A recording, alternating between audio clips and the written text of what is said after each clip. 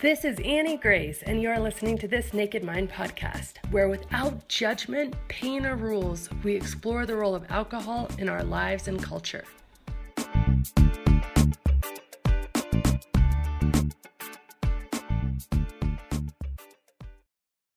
Hi, this is Annie Grace, and welcome to This Naked Mind podcast. I am super excited today. I have with me Taryn Strong, and I met Taryn actually through her mother, Dawn Nickel, and their incredible organization, She Recovers, and just have been seriously in awe of you and love your presence, your Instagram feed, all the stuff you put into the world. And so I'm really excited to have you. Welcome. Oh yeah, thank you so much to be here. It's such an honor, and I have to admit I'm nervous because you've been such an inspiration and so instrumental in my recovery that it's just surreal to be here right now. So thank you. Oh, that's so awesome. So yeah, let's talk about it. I'd love you to just bring me sort of back to the beginning in your story and just really hear kind of where it all began for you. Yeah, absolutely. So where it all began, as you already mentioned, the wonderful Mama Dawn. So my mom is Dawn Nickel, founder of She Recovers. And I guess a lot of you who know her would know now that she's a woman who's in long-term recovery. She entered recovery when I was 4 and my sister was 8.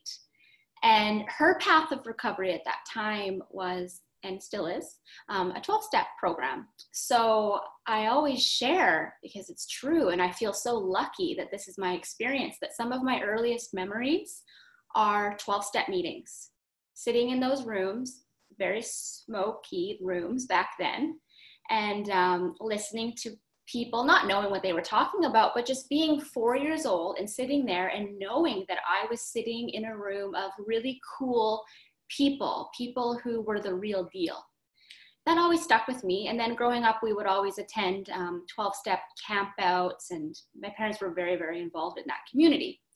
That's so cool. I remember that I've heard it, I forget who said it, might have been Glennon Doyle, who said she first walked into her first 12-step meeting and she's like, oh my gosh, it's a place where people are telling the truth. And it was like, we're hiding from everything and everyone everywhere else. And she just walked into that room and people were telling the truth. And it's just such a beautiful thing. I have goosebumps right now because yeah, it's the truth tellers that I was surrounded by. And I feel that on retreat or anytime I'm with anybody in recovery, there's no small talk. We get right down into the truth and the vulnerabilities, and we get into our childhood traumas and wounds, and I think it's so beautiful. That's amazing. Yeah, especially as a child, I'd say, because when you're in there, just the energy and the innocence as a child, to be able to sense, the purity and energy of that level of connection, which we put up so many barriers and walls, human to human, all these things that you're supposed to think, these things I'm hiding from you. And then when you strip all that away and as a child to be able to witness and be in that, that's really cool. Anyway, carry on. Sorry. Well, and to add on to that, no, don't apologize. You jump in whenever. I also realize how lucky I am that I got to witness my mom, who was demonstrating and showcasing putting her recovery first, kind of in a way, right? I know so many people in recovery think that they're being selfish by going to meetings, going on retreats, hitting courses, whatever it is. They feel guilty, ooh, I shouldn't be doing this. And so for me, I had this mother modeling, because those 12-step meetings were her priority. So if she couldn't find childcare, guess what, kids, you're coming with me. And I think that's a really unique and powerful experience that I got to have as well, which I'm really grateful for. Let me tell you what, I'm very good at self-care. I do not have a problem with self-care. I'm really good at it. And I think that's a part of it. I was modeled that. The first time so growing up, I was, very good at school. I loved school, honor roll student. I was a pianist in the Royal Conservatory of Music, as well as a competitive Irish dancer. So I had a very full schedule and I loved it. I didn't want it any other way. There was no pressure coming from anyone else except myself to do these things and to be the best at them. So I did always I put a lot of pressure on myself with the competitive dancing. And at the age of 12, actually it was the day before my 13th birthday, I tried drinking for the first time. And what happened the first time I drank were a few things, obviously, but one of the things was all of a sudden, for a very short amount of time, I had this confidence that I had never experienced before. And it was this confidence that I was always wanting to have when I was dancing or playing piano. It was kind of this like fearless confidence that alcohol, I thought, I was under the impression, was giving me. But then, of course, very quickly, this 12-year-old, almost 13-year-old's body couldn't handle it. And I got really, really ill. I was, strategic in that because I had parents in recovery, I always knew that they would know right away if I was smoking pot or drinking. So whenever I would drink or engage in any of those substances, I would always make sure I would sleep at a friend's house. So I was very strategic. So that evening, yes, first time I drank, liked it, liked the feeling it gave me, slept at a friend's house so my parents wouldn't know. But then over time, trying to continue to recreate that feeling, that false sense of confidence. And for the next few years, so I guess 13 to 16 was the occasional binge drinking and smoking cigarettes and smoking pot. And thinking to myself, I wasn't good at it. Like because as soon as that substance would get in my body, I didn't have that off switch. So I would just hit it too hard, binge really hard and get really, really ill. And in my mind, I always had this really glamorous dream of what it looked like. I guess I should backtrack a little bit.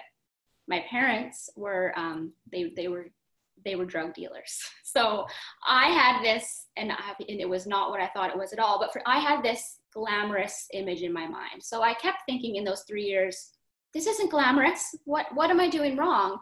And then I realized, oh, Taryn, you're using the wrong substance. So when I was 16, I got my driver's license. I lived in a very small town in Alberta, Canada. And when I was 16 and I got my driver's license, none of my friends were engaging in the drug cocaine, I'll say it, in cocaine. Always in my mind, I was curious about it. I knew I wanted to try it. So 16-year-old Taryn gets her driver's license, doesn't know anybody doing it or dealing it. And I couldn't even tell you how, but somehow I drove to Edmonton, Alberta, the next city over, and I found it. And I did it. And instantly, again, I had that false sense of confidence. And but it gave me energy, and it did all the things that I was hoping the other substances were going to do for me, but they weren't. So I started doing it daily. And what I was, the love affair I was having with it was that it was giving me energy. I'm using quotes if you can't see me, air quotes.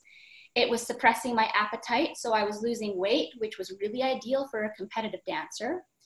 And again, it just gave me this confidence, this false confidence.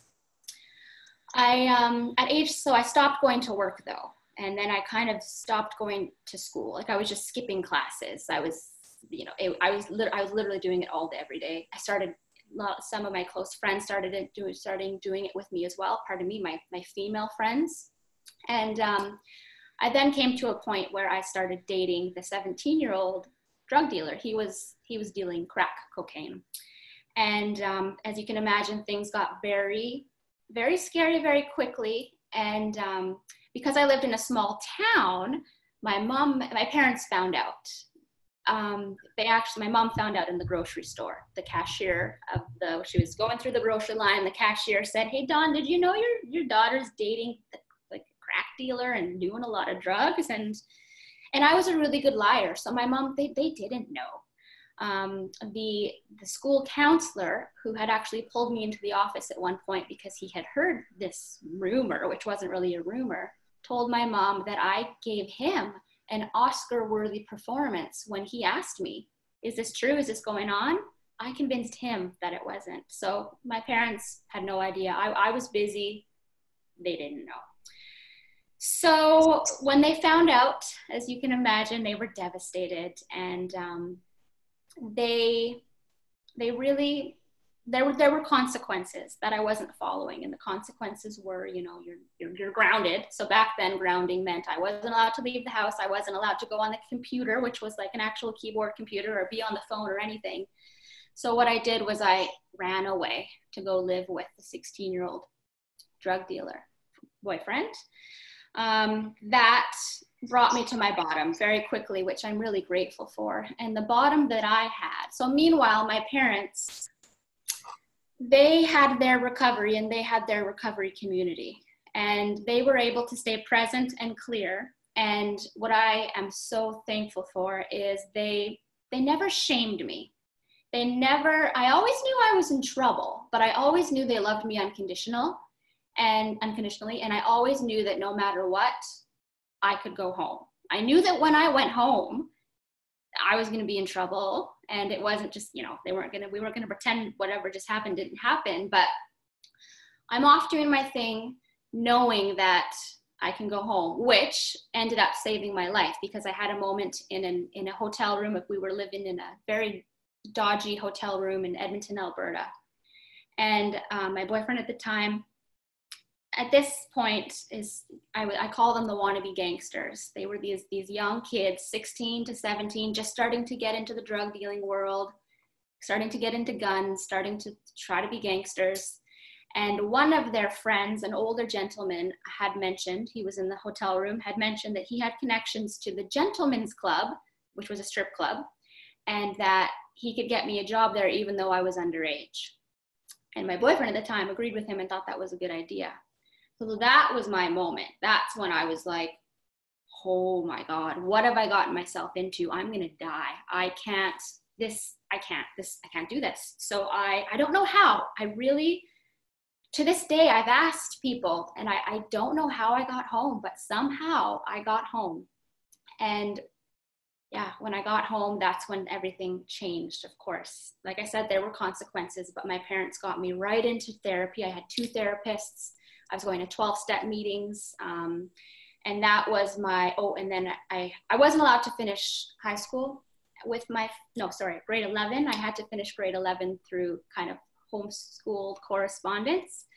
And the deal was I kept getting drug tested. If I kept passing my drug test, I could finish grade 12 at my high school with my friends. So I did that. So I was actually, sober for a few years. And I stopped going. I got back into dance, started playing the piano again. I never identified at that point in my life as being in recovery. I was, that weird 17-year-old girl who wasn't like drinking at grad. I was the sober one at grad. And I didn't identify as being in so recovery. With the alcohol, because was it, I would imagine, and I don't know because I haven't been through this with my own kids yet, but I would imagine like if your kid gets in trouble for drugs, unless you are in recovery, like your parents were, you wouldn't necessarily say, well, don't drink. You would just be really like, you wouldn't, you know what I mean? Like in our society, it would be like I remember we definitely had the wannabe gangsters at our school and stuff. And I remember people getting in trouble for drugs, and then they were in trouble for drugs, but it wasn't necessarily that there was, I guess you're still underage, but not in Canada. You're not underage. In Canada, 18 and 19, depending which province you're in, is the drinking age. But that's a good point. I guess for me, in my family, my parents were members of Narcotics Anonymous. So drinking was considered a drug is still considered a drug in our household. So it was, there was nothing, no substances allowed.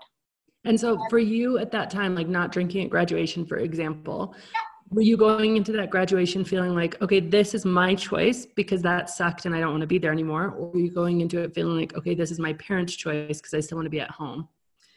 It was my choice at that point. Yeah, it was my choice. I was so scared by what I had experienced. And, just I think I was in shock more than anybody that, how did that happen? How did I get there? Now, doing lots of therapy, I know now why, but I was just so devastated. Like, if that could happen to me so quickly, it could happen again at any point. So it was me. It was coming from me, and just being scared myself enough to not want to play around with that slippery slope. Yeah. So then at age 20, actually the day of my 20th birthday, Mom had to go in for an emergency surgery. She was within an hour of her death. She had a blockage in her colon that was about to explode. So they had to do surgery, and they discovered that the blockage was, it was actually a tumor, a cancerous tumor that was causing the block. So she got diagnosed, she was 45, very young for it, with colon cancer. And we didn't think she was going to make it. We weren't given much hope from the doctors. And what she decided to do was something really experiential, because they kind of said, this is kind of this is the best case scenario. We haven't really tried it before, but do you want to try it? So she did. So looking back on it, I know now, but at the time I didn't realize that's when I started drinking again, really heavily. My sister and I became drinking buddies. My sister and I started like binge drinking every weekend, and a lot of times during the week as well. We moved in together, and you know, now I look back and I just see these two girls who were just terrified that they were going to lose their mom, and this is how they were coping. At the same time, I see these two girls who were 20 and 24, just doing what they thought was normal, because that's what you do when you're in your 20s. You just binge drink on the weekends, and it's acceptable, and you just make an ass out of yourself, and you laugh about it the next day, and you know, of course you puke every time you drink, because you know, that's just what happens. So we were caught in that lie. So that went on for a few years. Mom, as you all, you know, spoiler alert, as you know, Mom cancer-free. She totally kicked cancer's ass and has been cancer-free for a long time, 11 or 12 years now. And I, at that same time-ish, discovered yoga, fell in love with yoga. And then I also fell in love with somebody. So I stopped using substances, but I didn't ever identify as being in recovery. I just stopped. I was able to just stop. That lifestyle wasn't jiving with my new lifestyle, because going to yoga hungover sucked. And also I was wanting to focus on this new passion of mine and build a career around yoga and yoga for recovery. And at the same time, we started She Recovers. So you're not using. When people would ask me if I was in recovery, I would say, oh, when I was 16, I had this experience, but now I'm in recovery from codependency and blah, blah, blah, blah. That's what I would say, because that's what I thought. That was my experience. And then in 2014, I'm almost at the end, so I'm sorry, I know I'm rambling. In 2014, my marriage ended, and it was a marriage that shouldn't have happened. We only knew each other for a few months before getting engaged, and then we were married for a year, and that was too long. So when the marriage ended, I was ashamed. I was so embarrassed and ashamed, because I was like, how did I do that? Like I knew I didn't want to marry him. Why did I do that? But I put that pressure on myself that that's what you do in your mid-20s, is you get married. And all my friends were getting the husbands and the kids and the houses, and I thought, I guess I should do it too, even though it wasn't my truth. So after the marriage ended, I was full of a lot of shame. I felt like I disappointed my family, even though they were super supportive. I let down his family. So now I find myself in my mid-20s, single, living by myself for the first time in my life. And this is when I discovered Tinder, the dating app Tinder. So I thought, well, I'm a single girl now. I guess this is what I do. So I started dating. And with dating, I was so nervous to be dating. Of course, I would have to have drinks before and during the date, which would then end up in me. All my dates were quite messy, to be honest. Again, just drinking with my single girlfriends, going out drinking, because that's what you do. That's how you do it. And also, one of the guys I dated had cocaine, and I thought, oh, I was drunk, so I didn't have that filter. Thought, what's the worst that could happen? Well, the worst that could happen happened, and I, I'm an addict, so it had that effect, and I then again went down that really slippery slope. So keep in mind now, I'm She Recovers. I'm doing this business called She Recovers with my mother. I'm teaching yoga for recovery. And on the weekends, and again, sometimes in the week nights, I am binging for days. I get on retreats, and whenever people would ask me what I was in recovery from, then I would tell them, well, I'm a normie, because I do use substances, but I'm totally normal, because I convinced myself that I was normal, because I wasn't drinking every day or using every day. I was able to stop Because I would set myself up these rules where no partying when you teach the next day. And when you have a retreat coming up, you have to like not party for a few weeks before. So those are my rules, and I was able to follow them. But like, come on, like it's just so fun. It's crazy. It's insanity for me to reflect on. And then 3 years ago, I finally got honest with myself. It was actually a boyfriend at the time who was like, you need to talk to your mom. You've got a really big problem, and she needs to know that she's got this is going on, and you have a business name, She Recovers. And she didn't know, again, because I would hide from my family. I was really good at pretending I was too busy. Sorry, can't see you, can't talk to you. And they just respected that because I was working full time as well, blah, blah, blah. So I finally, I had that moment where at first I was super insulted that he would say that, but then I realized the reason I was so insulted is because he was so right. I had a problem. I couldn't stop fully. I wasn't in alignment. I hated myself. I had so much shame for living this, what I was feeling, because it was a double life. And so I actually call it my coming out. I came out on retreat, at one of our retreats in a sharing circle. I said, I need to get this off my chest. I need help. This is what's been going on. And I was frightened that, the women were going to throw rocks at me and, what. But of course, it was the best thing I ever did. They were also supportive and understanding. And it's the women, 3 years later, it's the women that have got me to where I am now. So that's the story. Parts of the story. That's so cool. Yeah. That's so beautiful. What a cool thing. So many things in there. I think that obviously, it makes your connection with all of those women so much more real. And I think that's one of the things that's really interesting. I have met, it's very interesting. I've met people who do have like recovery counseling or recovery businesses, and they're trained in it, but they still drink. And I think that it's not that, I don't know how I feel about it necessarily. I haven't really thought about it before this moment in this much detail, but I do find it interesting because I have always had a very different opinion of this idea of like normie. I hadn't even heard that until a year after I read the book. I was like, oh, that's a term. Because for me in my journey, it was very clear that like, I was like everybody else. I was exactly like everybody else I was hanging out with, and we were all doing the same thing.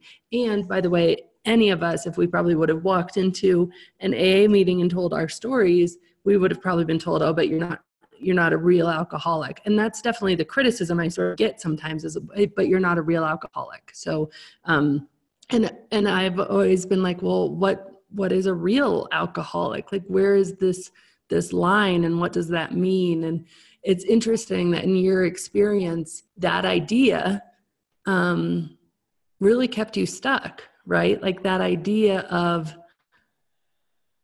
there must be, like, if I don't fit the every single day thing, if I don't fit the I'm not keeping it together thing, if I don't fit these criteria, which are totally haphazard and made up in perception anyway, then I'm not the one who needs help, it's just a really clear example of how that concept that if we separate us, like instead of saying as human beings who are made up of, I always say this, blood, flesh, bone, cellular tissue, and if we are exposed to an addictive substance, we have the potential to become addicted depending on the level of exposure, the circumstances, but it's not normal to not be like, it's very abnormal to, like not become addicted if you're having drinking or drugs over a period of time. And especially if you're doing it to numb things like pain from your mother's cancer or divorce and things like that. I mean, it's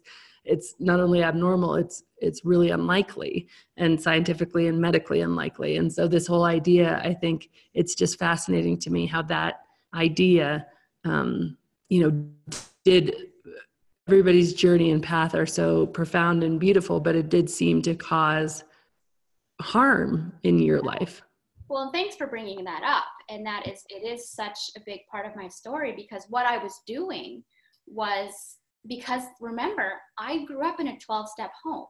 So I grew up going to meetings, and as well, when I was 16, I was going to meetings. So I grew up with this idea in my mind that unless you hit this rock bottom, which includes losing your house, losing your job, losing your car, the rock bottoms that I was learning or seeing and hearing growing up, it was just so embedded in my mind. So yeah, when I was in that process of, am I a normie? Do I have a problem? That's exactly what I would do, is I would compare myself to, and I would dabble in meetings during this time.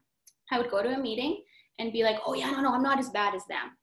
And then that's how I would justify it to myself is, no, I'm not even close to a jail, institution, or death. I'm fine.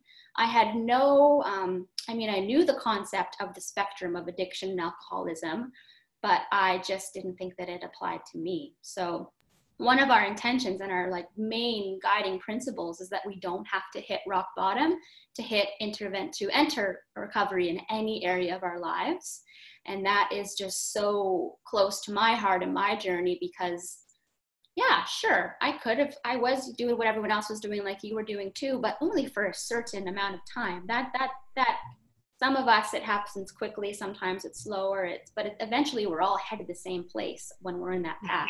I don't think there's a such thing as normies or normalized either. Again, that's something that I learned in a 12-step program. I have nothing but love and respect for 12-step programs. I'm personally not in one, but those were ideas that I was presented as a child, and that's what I thought to be the truth until I was an adult woman and thought, nah, I don't think that works for me, actually.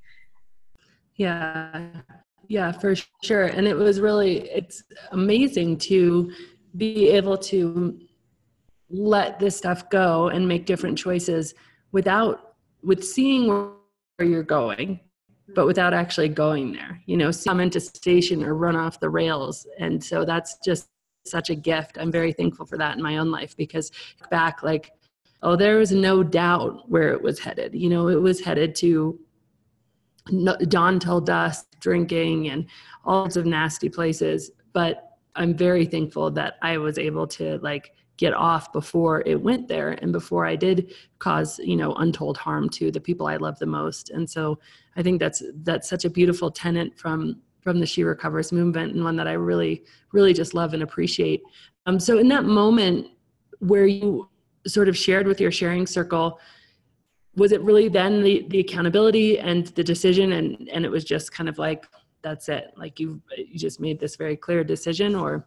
Yeah, I realized that the decision that needed to be made was that I was living this kind of double life, because all of, my friends who love me dearly and I love them dearly, who knew what was going on, I would ask them and say, hey, do you think this is okay that I do this? And I was only asking the people who I knew would give me the answer I wanted. So I realized, okay, for me to actually be able to quit and to be accountable, I need to be talking to the people who have actually experienced what I experienced and get it in a different way. So that sharing circle moment was, it was to be accountable. It was me wanting to stop pretending that I had my shit together, and to stop, I kind of had this idea as well that because I was this facilitator of these retreats and whatnot, that I had to have my shit together, and that wasn't working. And it's never true. We're never going to have our shit together. But I just realized that I needed support. I needed the women to help me. And I knew, because we all know that women supporting women that's the medicine. There's so much potency in that. So I needed to receive, and it was hard for me. It was hard for me to be truthful and vulnerable, because I was so ashamed, but knew that that's what I needed, not only for accountability, but because I needed support. That's so awesome. Well, will you tell everybody a little bit more about She Recovers, because it's just such an incredible thing. Yeah, thank you. So She Recovers it began as a passion project of my mother and I 7 years ago now, 2019. Yeah, so 7 years ago. And the intention was, it was just going to be a Facebook page. And mom, she had a blog called Recovering Blog. And then one of the things, many things she's in recovery from is workaholism. So she realized that blogging every day and working full time was actually fueling her workaholism. So decided to switch over to Facebook. And the Facebook page was just posting, it's when memes had just become like a thing. So posting inspirational recovery related memes, sharing resources, and it quickly and really organically grew and started getting a following, which we thought was just the weirdest thing. But realizing, wow, women are really resonating with the messages here. At the same time, around the same time, I had also just finished my Yoga for Recovery, a few Yoga for Recovery trainings, because I always knew that's the path I wanted to take. So we had a bucket list item to teach, to host a yoga retreat. So we were just going to do one, like just let's have one yoga retreat. That'll be fun. And then, call it a day, because we still had full-time jobs and it was just our fun passion project. That yoga retreat we did in Mexico with 20 women, it was so transformative. It was so powerful. Just, the women needed to connect. That's what it's all about, is the connection, connecting with their body and with each other. And it was so transforming that at the last day of the retreat, about half of the women handed us checks and said, this is for next year. And we laughed and said, oh, no, we're not doing it next year. This was it. And then, we realized, oh my gosh, okay, I guess we're doing this again. So now She Recovers has evolved into, our intention is to connect, support, and empower women online and in person. So online, thank goodness for social media. We have our Facebook page and the Instagrams and the groups, and it's just such a beautiful community of women supporting each other that way. And then we also have created different types of events and workshops and retreats, etc., so that the women can connect, support, and empower each other in person. We have a coach program. We teamed up with an amazing Recovery Coach Association, and women can now become She Recovers yoga coaches. And I launched in the summer online Yoga for Recovery classes. And then I just launched my first inaugural She Recovers yoga teacher training program. So women who are yoga instructors can take this program to have more of the, it's going to be very focused on trauma-informed yoga and that style of teaching. So we started our nonprofit. We're starting sharing circles with our coaches all over the world, as well as meetups with volunteers all over the world. And yeah, we just want to help women find each other so that they can support each other in their recovery. That's so awesome. I absolutely love that. So if people want to know more, where can they find out more? Yeah, so sherecovers.co is our website, as well as the name of the Facebook page is She Recovers. You can find me super easily, Taryn Strong, on Instagram. And feel free, if you have any questions, if you ever need to reach out, I'm always honored when somebody reaches out. So if there's something I've said that you're wondering, you want more clarification around, or you're just needing some support, always honored. So feel free to reach out. You can find my email address on the website. So anytime, let me know. So I always ask this at the end of the podcast, but Taryn, what would you tell yourself, the self that was, doing this work, but deeply conflicted and feeling normal, but part of you not knowing that it probably was so normal? Like, what would you tell yourself about what life is like now? Oh, I would tell myself to trust myself, to trust that voice and to not question it. And I would also tell myself, don't worry, because you are worth it and you're worth all the things that you don't think you are. And one day there's going to be this day, and you're just going to wake up, and there's not going to be one lie living in your body, and that's going to create a freedom that you never knew was possible. It's so freeing, and being in alignment and being truthful and living your truth, there's nothing more beautiful than that, in my opinion. Is it hard? Yeah, of course. It's not. This recovery journey isn't easy, but it is absolutely worth all of it, every single moment. I wouldn't change any of it, and I wouldn't change any of the experience that I had either. I wouldn't trade in the shame that I felt or any of it. I would do it all over again to be exactly where I am in this moment, for sure.